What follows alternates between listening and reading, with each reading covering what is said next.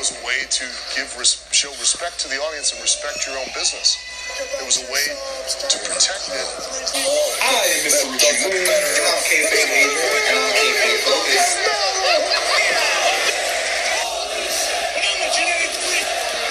Position I'd rather not be in, but the cream runs to the top. It's Kayfabe Avenue. Ladies and gentlemen, heels and faces, casual wrestling fans, and all you smart marks, I am Mr. Richard Moon. And I'm Kayfabe AJ. And this is Kayfabe Avenue. And today, brother, we're riding out on the last ride, man. On the last leg of the Undertaker's last ride. Yep, this is we're covering episode 4 and 5 of The Last Ride, 5 being the season finale, and a lot of mixed bag of emotions with the show finally finishing up this week. I mean, I think episode 4, I think everybody, the whole wrestling world was kind of just frustrated with Taker. Like, dude, like, what do you like? Are you going to quit? Are you going to keep going? I mean, that was my thing. Like, the entire 4th episode, I was like waiting. This was the episode I was waiting for because this was the one that personally for me, like, I was first time in my entire time watching Undertaker's career, whole entire time me watching wrestling, period. I was actually scared for one of my favorites out there. Taker getting slammed on the neck. Goldberg catching a concussion early on. Like, a lot of factors in this. And then it's with two people who, you know, although the fans respect Undertaker, they've really been on this, like, push for him to retire. Yeah. I mean, and you know, this was like the first match that was like, okay, bro, I think it's about time you call it. I felt that way with the tag team match, to be honest with you, with the DX versus Brother Destruction. But we're gonna tap into all that. I really like the way episode 4 starts off because it starts off with the old school promos. You see Undertaker, you see old school footage of the original Undertaker gimmick, and he's like in his graveyard.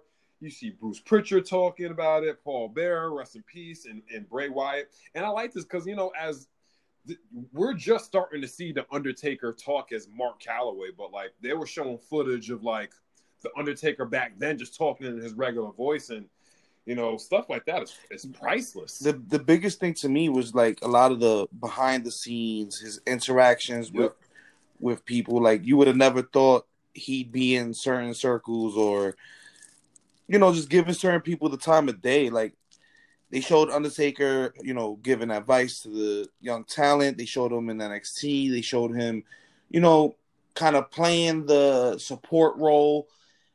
Last Mania, you know, the first WrestleMania without Undertaker on the card or even appearing. So, you know, it was definitely a different dynamic. Yeah, it definitely was. Let's take it to this Saudi match with the Brothers of Destruction versus DX. I mean, listen, in their prime, these 4 guys would tear the house down any day of the week, twice on Sundays, put them on main event of any card. At this point, Undertaker's around once a year, Triple H is around once a year, Shawn Michaels coming out of retirement, and Kane is the mayor of Knoxville County. I love all 4 of them, but they had no business being in this damn ring. They had no. Yeah, I mean, HBK. It's in HBK's case, it's such a forgettable match, such a horrible match that if he never comes back, he still can maintain his perfect retirement. Dude, at this point, the only person that has maintained their retirement and has not come back is Stone Cold Steve Austin. Yep.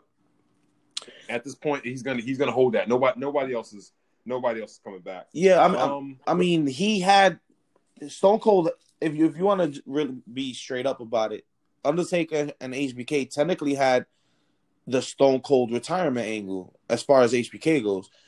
Stone Cold had this rivalry with The Rock. It bled through 2-3 matches, all at Mania.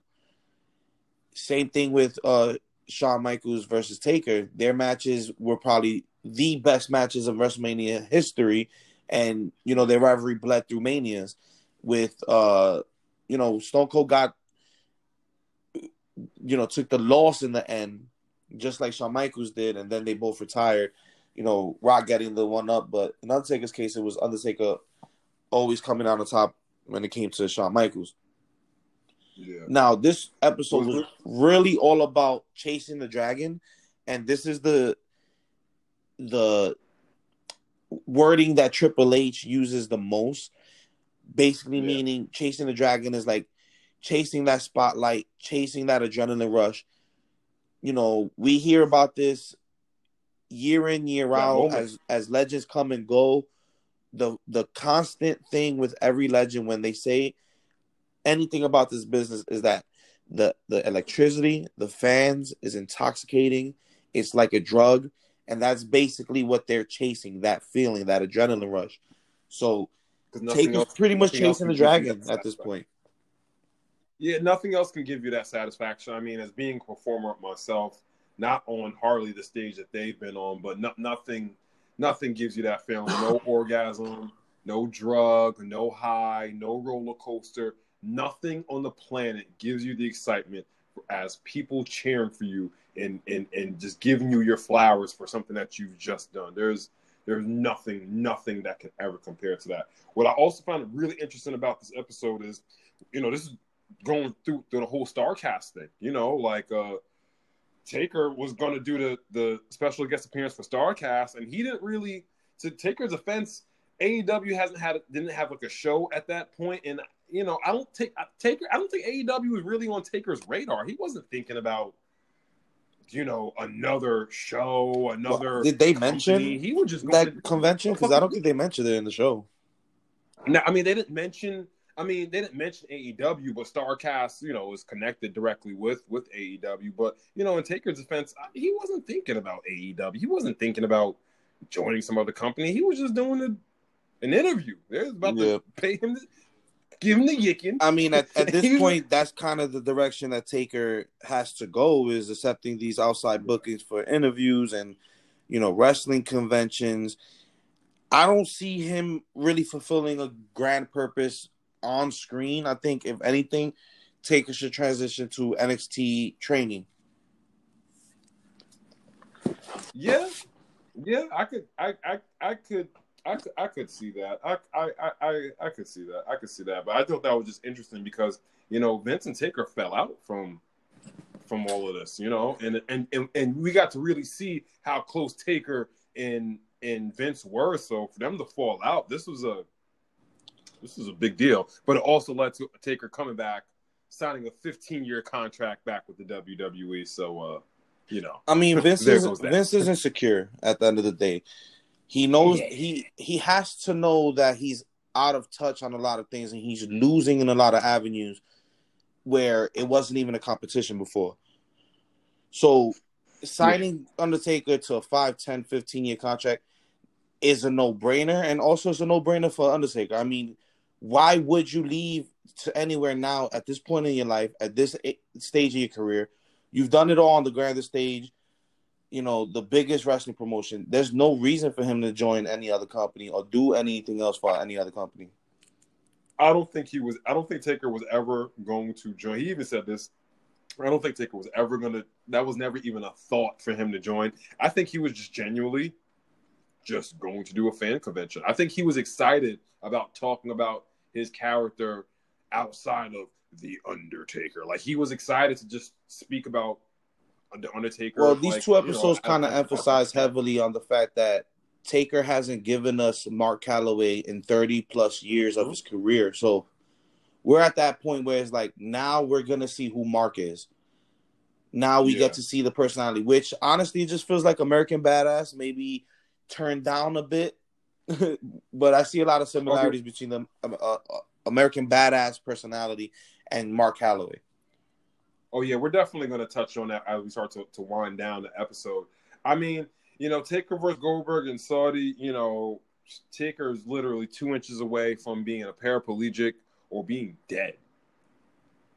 Like, that match could have a lot more sideways. Watching that shit live, honestly, I instantly Undertaker.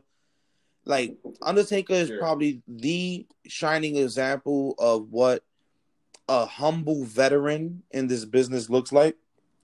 Yeah. Because through this entire thing, you can 100% say is Goldberg's fault.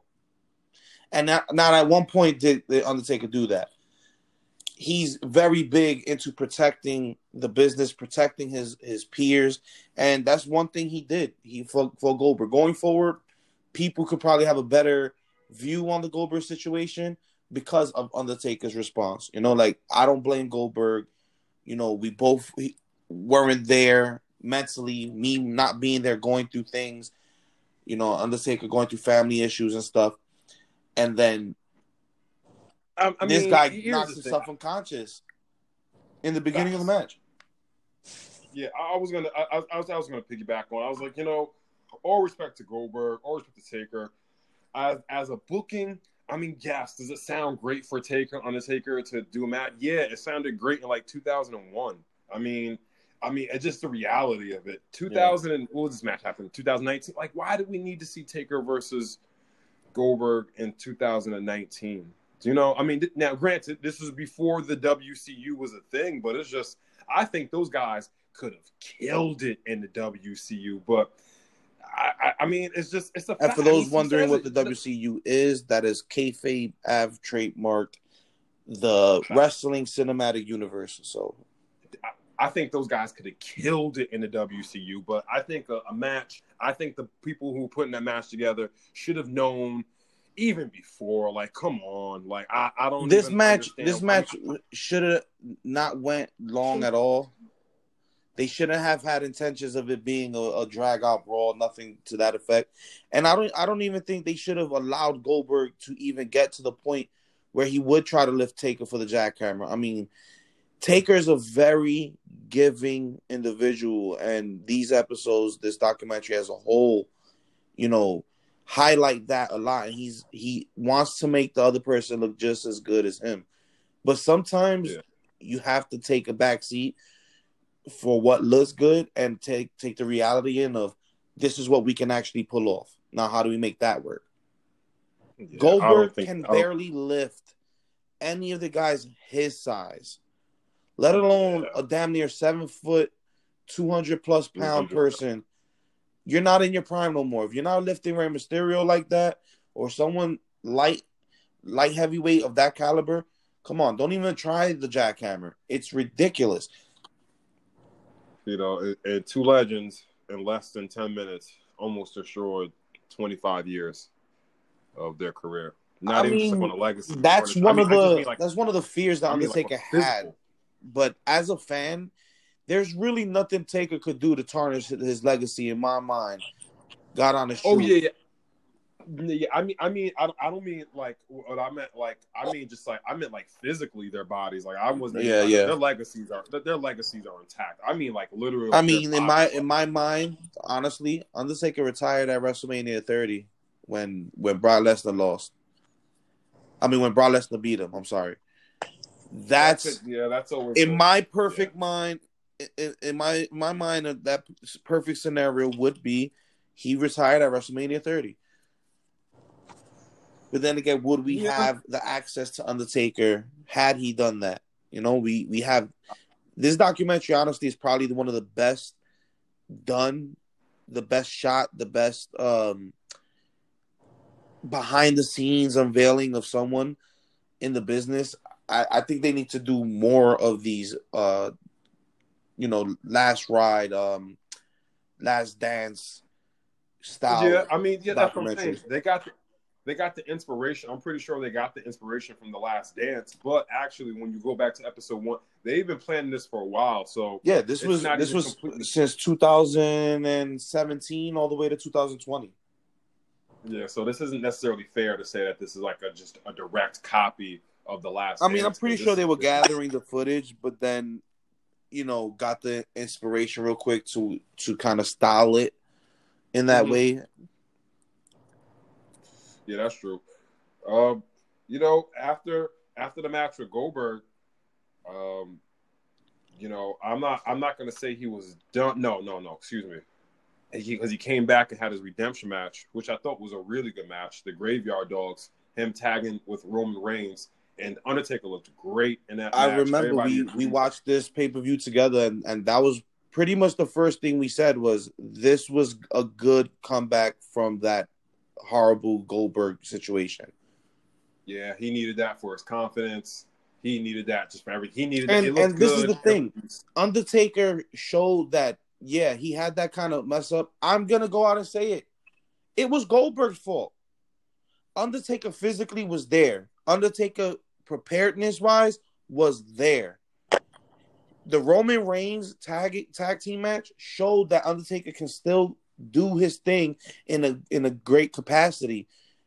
You just have to lower the amount of time you're out there and give him somebody he can actually work with.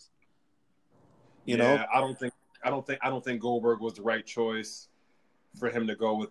I don't think Goldberg was the right choice. But you know what? This episode 4, ends in a very ironic way, and there's a lot of foreshadowing because the episode ends with the Undertaker talking to AJ Styles. Yeah, I mean, that was dope. You know, I thought it was dope. Like, even in episode 3, you can see him. I think he mentions, like, I think even as far as back as episode 2, he mentioned AJ Styles. Like, AJ Styles always been kind of lingering in the background a little bit. You know what I'm saying? I think he even mentioned, like, in episode 2, like, that kid reminds me. If there's anybody I could have went with, the thing is, he reminds him of Shawn so much, and Shawn Michaels is a huge part of Undertaker's legacy. And I think looking back, when we say who was Taker's, like, Austin versus Rock, it's got to be HBK. First ever Hell in a Cell was HBK versus Taker. History. That match is still looked at as an example of what a cage match should be. You know, WrestleMania, their 2 matches against each other are on the pedestal of what it should be, what it should look like. So, what a Mania match should be. So, I think it was a good illusion using AJ Styles, because half of this documentary has been HBK's involvement in Taker's legacy. And what better way than to start heading out with a young guy who resembles a HBK. You could give him that last brush. I mean, AJ Styles is a veteran in his own right, and he doesn't really necessarily need the rub. But if there's anybody perfect to protect Undertaker and to maybe drag out that last great match out of him, I don't think there was any other person to go that route than AJ Styles. I agree. You know, him reminding him of Shawn, him kind of being a modern day HBK. Yep. You know, everything kind of aligned, man. So now we're riding along. We're here. So this was the thing. 5. This was the thing about the tag team match. Coming off of the match with Goldberg, Undertaker had already signed a 3-match deal. So he was already locked in, regardless if he wanted to continue his career or not. So after this tag team match, he kind of said, "This is it. I can go out and feel like I'm accomplished." The Roman match went greater than expected. I did my thing. The crowd was there; they were reacting to me, and he was done. He went to the back, and he told Vince, "I think I'm done." I think he told a couple guys in the back, "I think this is it." And a lot of people say, you can say what you want about Vince, but Vince was, for certain guys, he just said, "Mark, I'm going to follow your lead." I think if Undertaker did not want to do another match, I think if that was truly what Undertaker felt, then the Graveyard Dogs would have been his final match, if that's what he really wanted. I'm glad it wasn't. Because, speaking of that, we lead right into episode 5, the last ride. Yep. And like we're saying, this one pretty much, kind of was just capping off the whole series as a whole. And it was still dealing with, the mindset coming out to Goldberg, coming out of the Roman Reigns tag team match. And this one early on in the episode was majorly focused on Undertaker, the family man, Undertaker, the husband, the father. He finally realized that Goldberg match scared me enough that I have to stop. I have to look at what's around me and understand that anybody can go at any moment. I have to stop and smell the flowers pretty much. So, Word.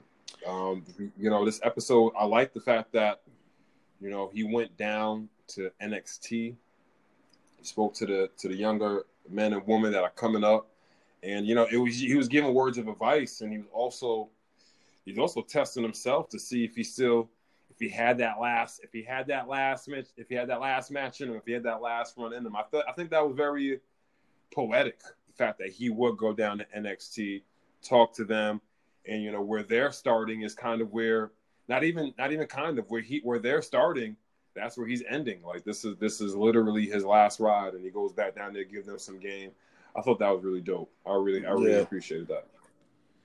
Yeah, I mean, I appreciate any time a big legend, comes back, gives knowledge, because that's really what we need. We need the people that were the movers and shakers and the risk takers to rub off on this new generation, because God honest truth, if Vince wasn't in a position where the stars were just as vocal as he is backstage, we probably wouldn't even have half the stars and legends that we have nowadays. If everybody was complacent like this generation as far as WWE goes, if everybody was pretty much complacent, we would have never had the Attitude Era. We wouldn't have this, roster of legends. That's a fact. What I also appreciated about this episode is that we were there at MSG for Taker's last go. I mean, he didn't have a match, but he popped up and he even spoke about it. He said, I don't know how many times I'm going to come home. Yeah, I appreciate walking through these halls. And you have to actually stop and think, like, how much of that in that moment we were there live. We didn't even realize this might be the last time we see Taker at MSG. This might be the last time we see Taker. He's literally giving us his swan song. He's saying his goodbyes to us. In that moment, did you realize that? I knew it was close to the end. I didn't know that would be the last time we would see Undertaker in MSG. I mean, I don't think we could have known. We had no way of knowing that. I mean, we went to the Raw and the SmackDown. We had Stone Cold the night before and then Taker. So, that was kind of like the bucket list. We get to see Austin and Taker again. But I personally didn't think that'd be the last time I see Taker in the ring. As far as an in-ring performer. Yeah, that was pretty much it for him. We found out that Muhammad Ali and Elvis Presley was like two of his biggest idols, and back in the MSG, the hall that he was talking about, there's a picture of Muhammad Ali tagging somebody to the left, Elvis Presley fighting, and then there's Elvis Presley fighting, Elvis Presley performing, and then there's a picture of him giving Brock Lesnar a huge leg drop. And that wasn't at MSG. Maybe it was, I don't know. But it was dope to see his picture there, you know what I'm saying? Like, yeah. No, that happened in the Garden. All the pictures of memorabilia is from the Garden. They have Hulk Hogan's boots and trunks and full gear. They have Piper stuff. We've seen that too. Yeah, we've seen that too. We got a bunch of pictures of that because we were walking around the Garden after that, and they got all those pictures, all the classic moments that's happened. Another thing that I really liked about this episode is he spoke about his dad, and he talked about how one time he brought his dad backstage, and his dad is asking him questions and stuff like that, and he sees this big 300-pound, 7-foot, damn near 7-foot son, and he's putting on eye makeup. You got to think about old school Texan. He had to really stop and readjust to see his son doing something like that. Mm-hmm. But even though his son is a badass, he twists anybody into a pretzel, but he's putting on his father played a good role, big role in his life, obviously being his parent. But at first, he wasn't happy with the wrestling stuff because Taker actually was in high school basketball. He was going to get a full ride through college to do basketball, to play basketball, and having the full ride and everything. He told his father, "Dad, I want to be a wrestler." and they couldn't see the vision at the time, but 32 years later, look. Yeah, 32 years later, his son is maybe the great. I mean, arguably, very, very easily, arguably. No, I will say it. He is the greatest performer, wrestler, character of all time. I think Undertaker is the greatest character of all time. I think if you wanted to argue that he is the greatest wrestler of all time, I definitely think that you can. You can argue other people for greatest wrestler, but character. Undertaker has to be the greatest character of all time, hands down. Never breaking kayfabe. People used to try day in, day out to see if they could get this man to laugh, and you couldn't do it because he refused to break kayfabe. This man turned down things and opportunities that when they came knocking on other wrestlers' doors, when Hollywood came knocking on The Rock's door, when Hollywood came knocking on Austin here and there, and other people, and other avenues of entertainment, he said no. And it wasn't because money wasn't enough. Undertaker was granted a lot of money and a lot of opportunities to make more money. And the love of the business, the respect for kayfabe made him refuse those roles because he felt that it would hurt the mystique. It would hurt the mystery of the Undertaker character. No one in the history of wrestling has cared so much about their gimmick that they've turned opportunity down. Thanks. On that level. Movies, major pictures, let's be honest, he would have been a big factor if he would have leaned into Hollywood, especially in the days of him coming up. We had the action superstar was the big thing in the 90s. You know, he would have been a big hit. He could have done a lot of horror, sci-fi-esque films. He definitely would have hit it big. But the character of Undertaker and protecting kayfabe and protecting the business meant more to him than any other opportunity. So you have to acknowledge that he's the best character wrestler in the history of professional wrestling. Because I think even Ric Flair has shown his real side a few times. Yeah, I mean, absolutely. I mean, he showed his real side more than a few times. I mean, for me personally, as a fan, I've been a fan. I just turned 32, and I can wholeheartedly say that I have been a wrestling fan for about 25 years. My first memory of wrestling ever was The Undertaker walking down, and the second I seen him, I never ever looked back on wrestling because that is how much he just captured.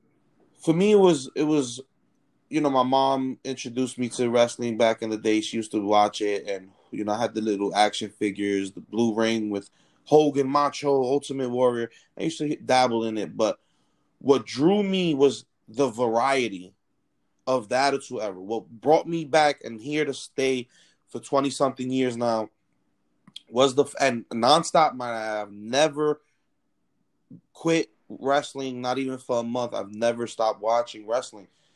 That was because we had The Rock, we had the electricity, we had the character film, we had the badass in Stone Cold Steve Austin, we had the rebels in D-Generation X. But what stood out to me was also the mystique and the creep factor of Undertaker and Kane. That was the whole package. The Attitude Era would not exist without Undertaker, and vice versa. Undertaker's mark on this industry is second to none. He's one of the few people that he's transcended wrestling. Even wrestling fans know who the Undertaker is. That's why when he announced his retirement, Sports Illustrated and Comic Book, the world bowed to Undertaker and gave him his flowers as he said that this might be his last time. But before we ride off officially into the sunset, we still have a couple of more things to cover. So what I also found interesting is after Undertaker, I don't want to say broke kayfabe, but I feel like we got to a point where we wanted to see the other side of the Undertaker so bad that it was okay for him to come out and just talk as Mark. And yeah, this is the first. He joined the Stone Cold podcast. I know that's the direction you're going to. Yeah. and this is pretty much the catalyst for the rest of the episode and the catalyst for the rest of Undertaker's career. Like we said in the beginning of this show, we haven't had Mark Calloway in 30 years. We've had nothing but Undertaker. The reason we emphasize so heavily about his character is because of the refusal to break it. So him going on Austin podcast on the network show they have for an hour straight Big shooting deal. Mark Calloway, Stone Cold Steve Austin, shooting the shit, being as real as possible. My first instant thought was, oh my God, is that Undertaker's real voice? Yeah. Doesn't even sound like more, Taker. It's a bit more laid back than you think. It's a bit more. He seems cool as shit. Country boy. He seems cool as shit. Boy. He seems like a dude that is probably a real good time. But if you mess with him, he'll beat that ass. Like, but at the same time, he seems like one of the coolest guys you can be around. Yeah, I agree. What I really liked about this too is Stone Cold and The Undertaker both called AJ Styles the best wrestler like alive today. Like both of them. I mean, you got Stone Cold and Undertaker calling you the best wrestler alive. That's a. I mean, if you think about it, he is. Who has the work rate? Who has the work rate that's comparable to Shawn Michaels in 2020? Yeah, he's a modern day. He would be. I'm not going to say our HBK because the HBK was my. I grew up on HBK, right? Yeah, grew up on HBK. I seen it. I mean, for this generation, he's what I think you can argue that he can be. You can definitely argue that AJ Styles is the best wrestler alive right now. I mean, he's had you heard what I said? Everybody. I heard you said about that. AJ Styles is who Dolph Ziggler wish he could be. Dolph Ziggler is a man with unlimited talent, unlimited potential. But AJ Styles has everything that HBK had, the limited potential, the limited talent, but still had that it factor that he can do it with his own personality and he could do it with his own style. That's where Ziggler needs to, kind of get. Yeah. Ziggler never left, and he never had his own personality. So he's right. For me, so he disqualified himself. And at this point, not only that, AJ's come up through the system. I only mentioned Ziggler not in a disrespectful way, because I mentioned Ziggler because he's another person who has that ability, that work rate, that ability in the ring to make people look great, and he looks great at the same time. But he never got that, it factor to go over. He had it at one point, failed because of concussions. Yeah, because of concussions. But AJ has had it, and he's since he's had it and figured it out, he's never let it go. You put AJ in any position in that wrestling ring, on that mic, you put him on any show, he's gonna shine through. He's gonna be one of the highlights, if not the highlight of the show. So it's a no-brainer. There's reasons why you compare this man to HBK. No, and we compare Dolph Ziggler to HBK, but he never had that. He never had that moment where it was like, "It's you." No, it got taken away too soon. Yeah, that title run was supposed to be it, but unfortunately, he got concussed. So speaking of Mr. Style, like I said, man, Stone Cold Steve Austin, Undertaker both call this guy the best wrestler on the world. I mean, he's cutting promos so good that Michelle, not genuinely, but like she was watching and got pissed off at him because he was digging deep, man. Styles but digging deep. To give context to why he was even throwing shots, why AJ Styles, outside of getting the praise, AJ actually has a mutual friend in Texas that knows Undertaker and Michelle McCool. So they actually used to hang out, and their families know each other through this mutual friend. So when Undertaker went on this podcast with Stone Cold, AJ Styles was watching, and he got the impression that Taker's looking for that one last match, and he can actually still go for one. So who better than him? So he actually called Taker up and fed him the idea of Mania. And this is one thing I respect about AJ Styles. You can tell he fights for his character for his legacy and to make things happen. He's not complacent. He went, and instead of going straight to Vince, he said, listen, I'm not going to go to Vince. If I'm going straight to Taker. If Taker is not with it, it's not going to work. If he's with it, Vince is going to have to hear it. So he went to Taker, the Taker route. Taker was, unsure. He was really happy with the Roman Reigns tag team match. He said he can ride out, into the sunset after that match.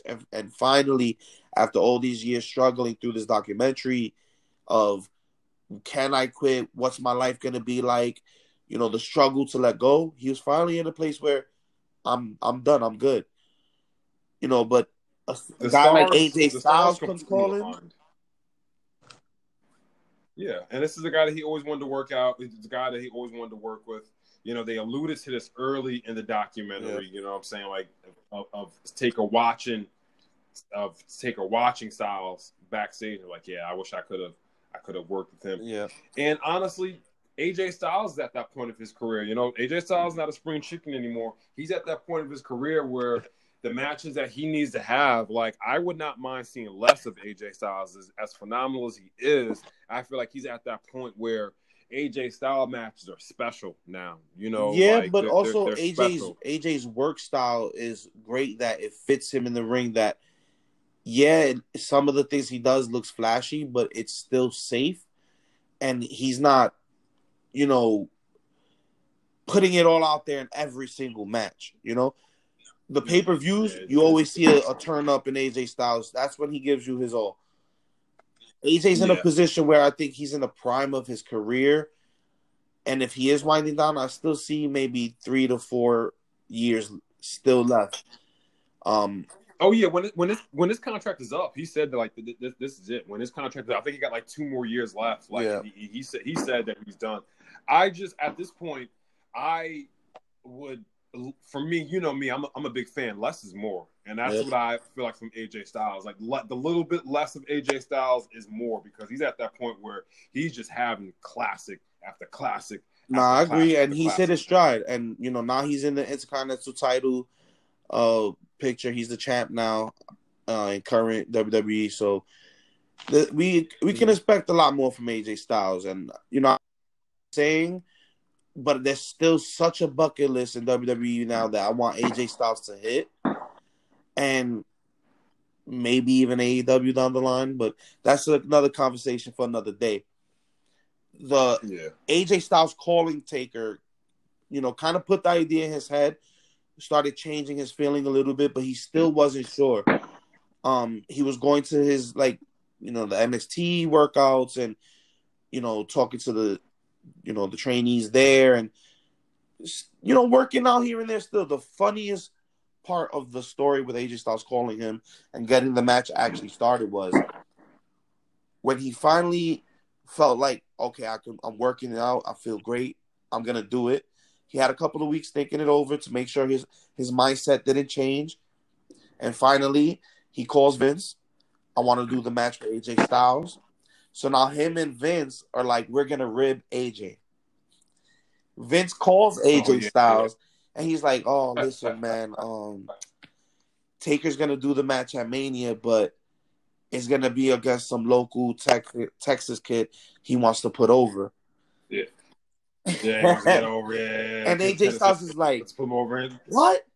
No. That's bullshit. No, man. That's about the bullshit, man. No, man. That's bullshit. They're trying to rip. So then he calls Taker. He tells him, "That's bullshit, man. What's going on?" And then Taker pretty much tells him, like, "I'll see you at WrestleMania." Yeah, it was good stuff. I mean, listen, blessing and the curse. Listen, I think honestly, this documentary would have painstakingly continued if there would have been a crowd there. I think they only went for the WCU because there was no crowd there, and that was the perfect thing this match needed. Their storyline didn't even go too long. It was pretty, quick. They did the Super Showdown. We had the tournament for I forgot exactly what it was. It was gauntlet. It was the The Kuwait Kuwait trophy, correct. It was the Kuwait trophy. And AJ Styles ends But what up I going liked through the about that gauntlet. Last person he injures, so he can't even compete. Taker takes the spot because AJ Styles was running the angle of I'm better than any person in any era. Taker shows up. When we saw it originally, we were like, oh my God, that was a horrible choke slam. I can't believe that was it. In hindsight, it's like, that's really all you needed. Choke slam, let's get this rivalry started. We'll have our match at Mania. I mean, yeah, he said it. I mean, even when he was backstage, he said it doesn't take a rocket science to figure out what's going to happen next. As he pulled up a piece of garbage and hit it and said, Kobe, you know what I'm saying? Like, that to me, that part stood out so hard to me when he said Kobe. Yeah, I mean, Kobe. He was saying that, and this past year, he was inspired behind the Goldberg match and started seeing things differently. He lost his father within that year. Then, right when this match starts getting ramped up, Undertaker ends up losing his brother in a car crash, and this is while filming the Boneyard match with AJ Styles. And don't forget that Michelle McCool's nephew gets into a car accident, dies as well during this within the same week. Like, so this is, first of all, let me give my hats off to Undertaker, Michelle McCool, because Michelle McCool, you're his rock. Hold on. We gotta stop for 1 second. We have to give all the flowers to Michelle McCool, who is the true MVP of this, playing the role that a woman should always just being the backbone, being the strength, being the voice, holding her man up as she should. Shout out to Michelle McCool. Yep. Shout out to Michelle McCool. This shit might have not happened if it wasn't for her. I mean, a lot of people give her grief online. The internet wrestling community is fucking ridiculous at all times. Then they gave a lot of slack, a grief that she left early in her career. She's just Taker's girlfriend now. No, we wouldn't have had Taker, period, in the last couple years if it wasn't for Michelle McCool being his rock.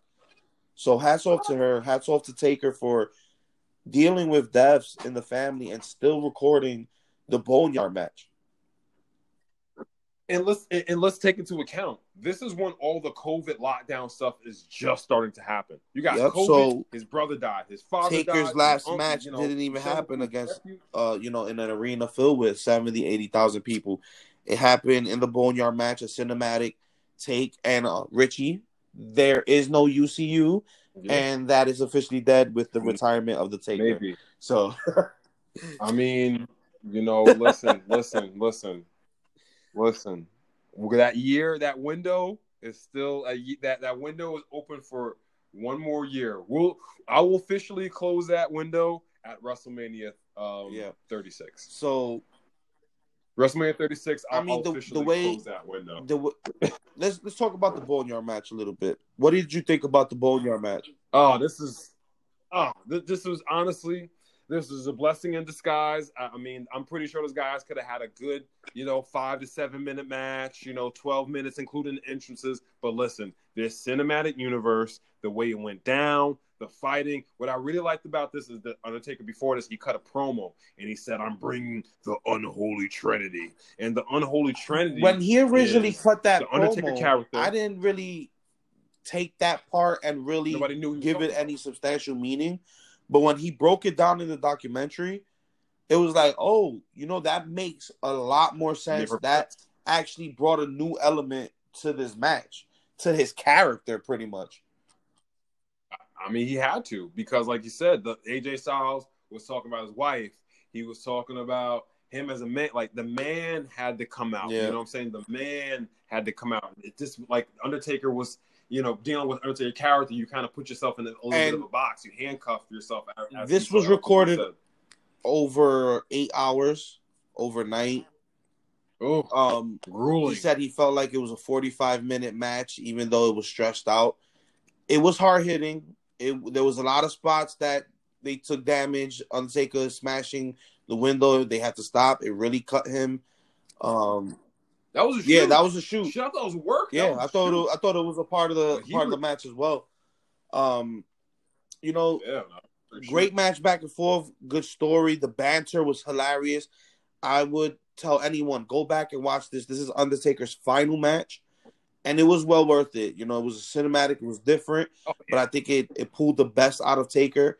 They blended the badass with, you know, the demon, the dark, the undead character, and gave Mark Calloway. That's what the unholy trinity is. Exactly. The unholy trinity is Undertaker and American Badass and Mark Calloway all put into one, and it worked. It came off great. Taker, he rolled in everything, just the way he rolled up in there, the way they just started off, the banter, like you said, the Druids, the OC coming in, the way there was fire, there elements of everything. You know, again, I gotta mention, hats off to Taker, even continuing to do this. You just lost your brother, and you're in a boneyard match where you're surrounded by graves, and you're putting people in caskets, and falling in graves and burying people. And the imagery alone would have probably had any normal man break down. So hats off to him, and they pulled it off. The match ends with him winning, him riding off into the sunset. That's the last we see in character, in-ring personality, Undertaker ride off in the sunset on his bike. It was fitting. The rest of the documentary pretty much goes into his acceptance, his announcement that he's officially retired. So, you know, this is the end as far as his in-ring career goes. But like you said, you're gonna wait to WrestleMania 37 to see if this rides out, and I agree with you, because just like The Last Dance, and this is why I feel like it didn't get inspired by Last Dance, the last ride also left it open for the possibility for there to be a match down the line, just like Jordan left it open for a comeback or maybe a one-off situation. So, I mean, I feel like, honestly, they did it to themselves because, I mean, think about it. Listen, I always say this. As far as in-ring, I never, ever need to see Undertaker wrestle in a 20x20 WWE wrestling match again. But when you were talking about the WCU, you have artificially extended your career at least another 5 years because there's so many things you can do with the cinematic universe. But at the same time, if this was the last time we seen Taker ride off into the sunset, the unholy trinity against AJ Styles, a modern day HBK, I have no issues with that at all. I think it was a perfect send-off. I loved everything about the Boneyard match. WWE needs to do more stuff like the Boneyard match. It was amazing. It made the Firefly Funhouse match and the Boneyard match. If COVID-19 did anything, Undertaker, it created the avenue for people to actually be creative. So I think the cinematic versions of matches, that style is going to continue. I think WWE finally embraced it. They were forced to embrace that style because of COVID-19. Flowers to Matt. Yeah, they should have listened to Matt when Matt was still there. WWE probably would have been in a better place. Yeah. But that's a conversation for another day. We could do this all day. So, all day. Any last thoughts as far as Undertaker goes, the legacy, the documentary? Before we head out, if this is Undertaker's last ride, if this is truly the last ride, this is the last that we've seen Undertaker, as we said so much. Undertaker, arguably the greatest wrestler of all time, the greatest character of all time.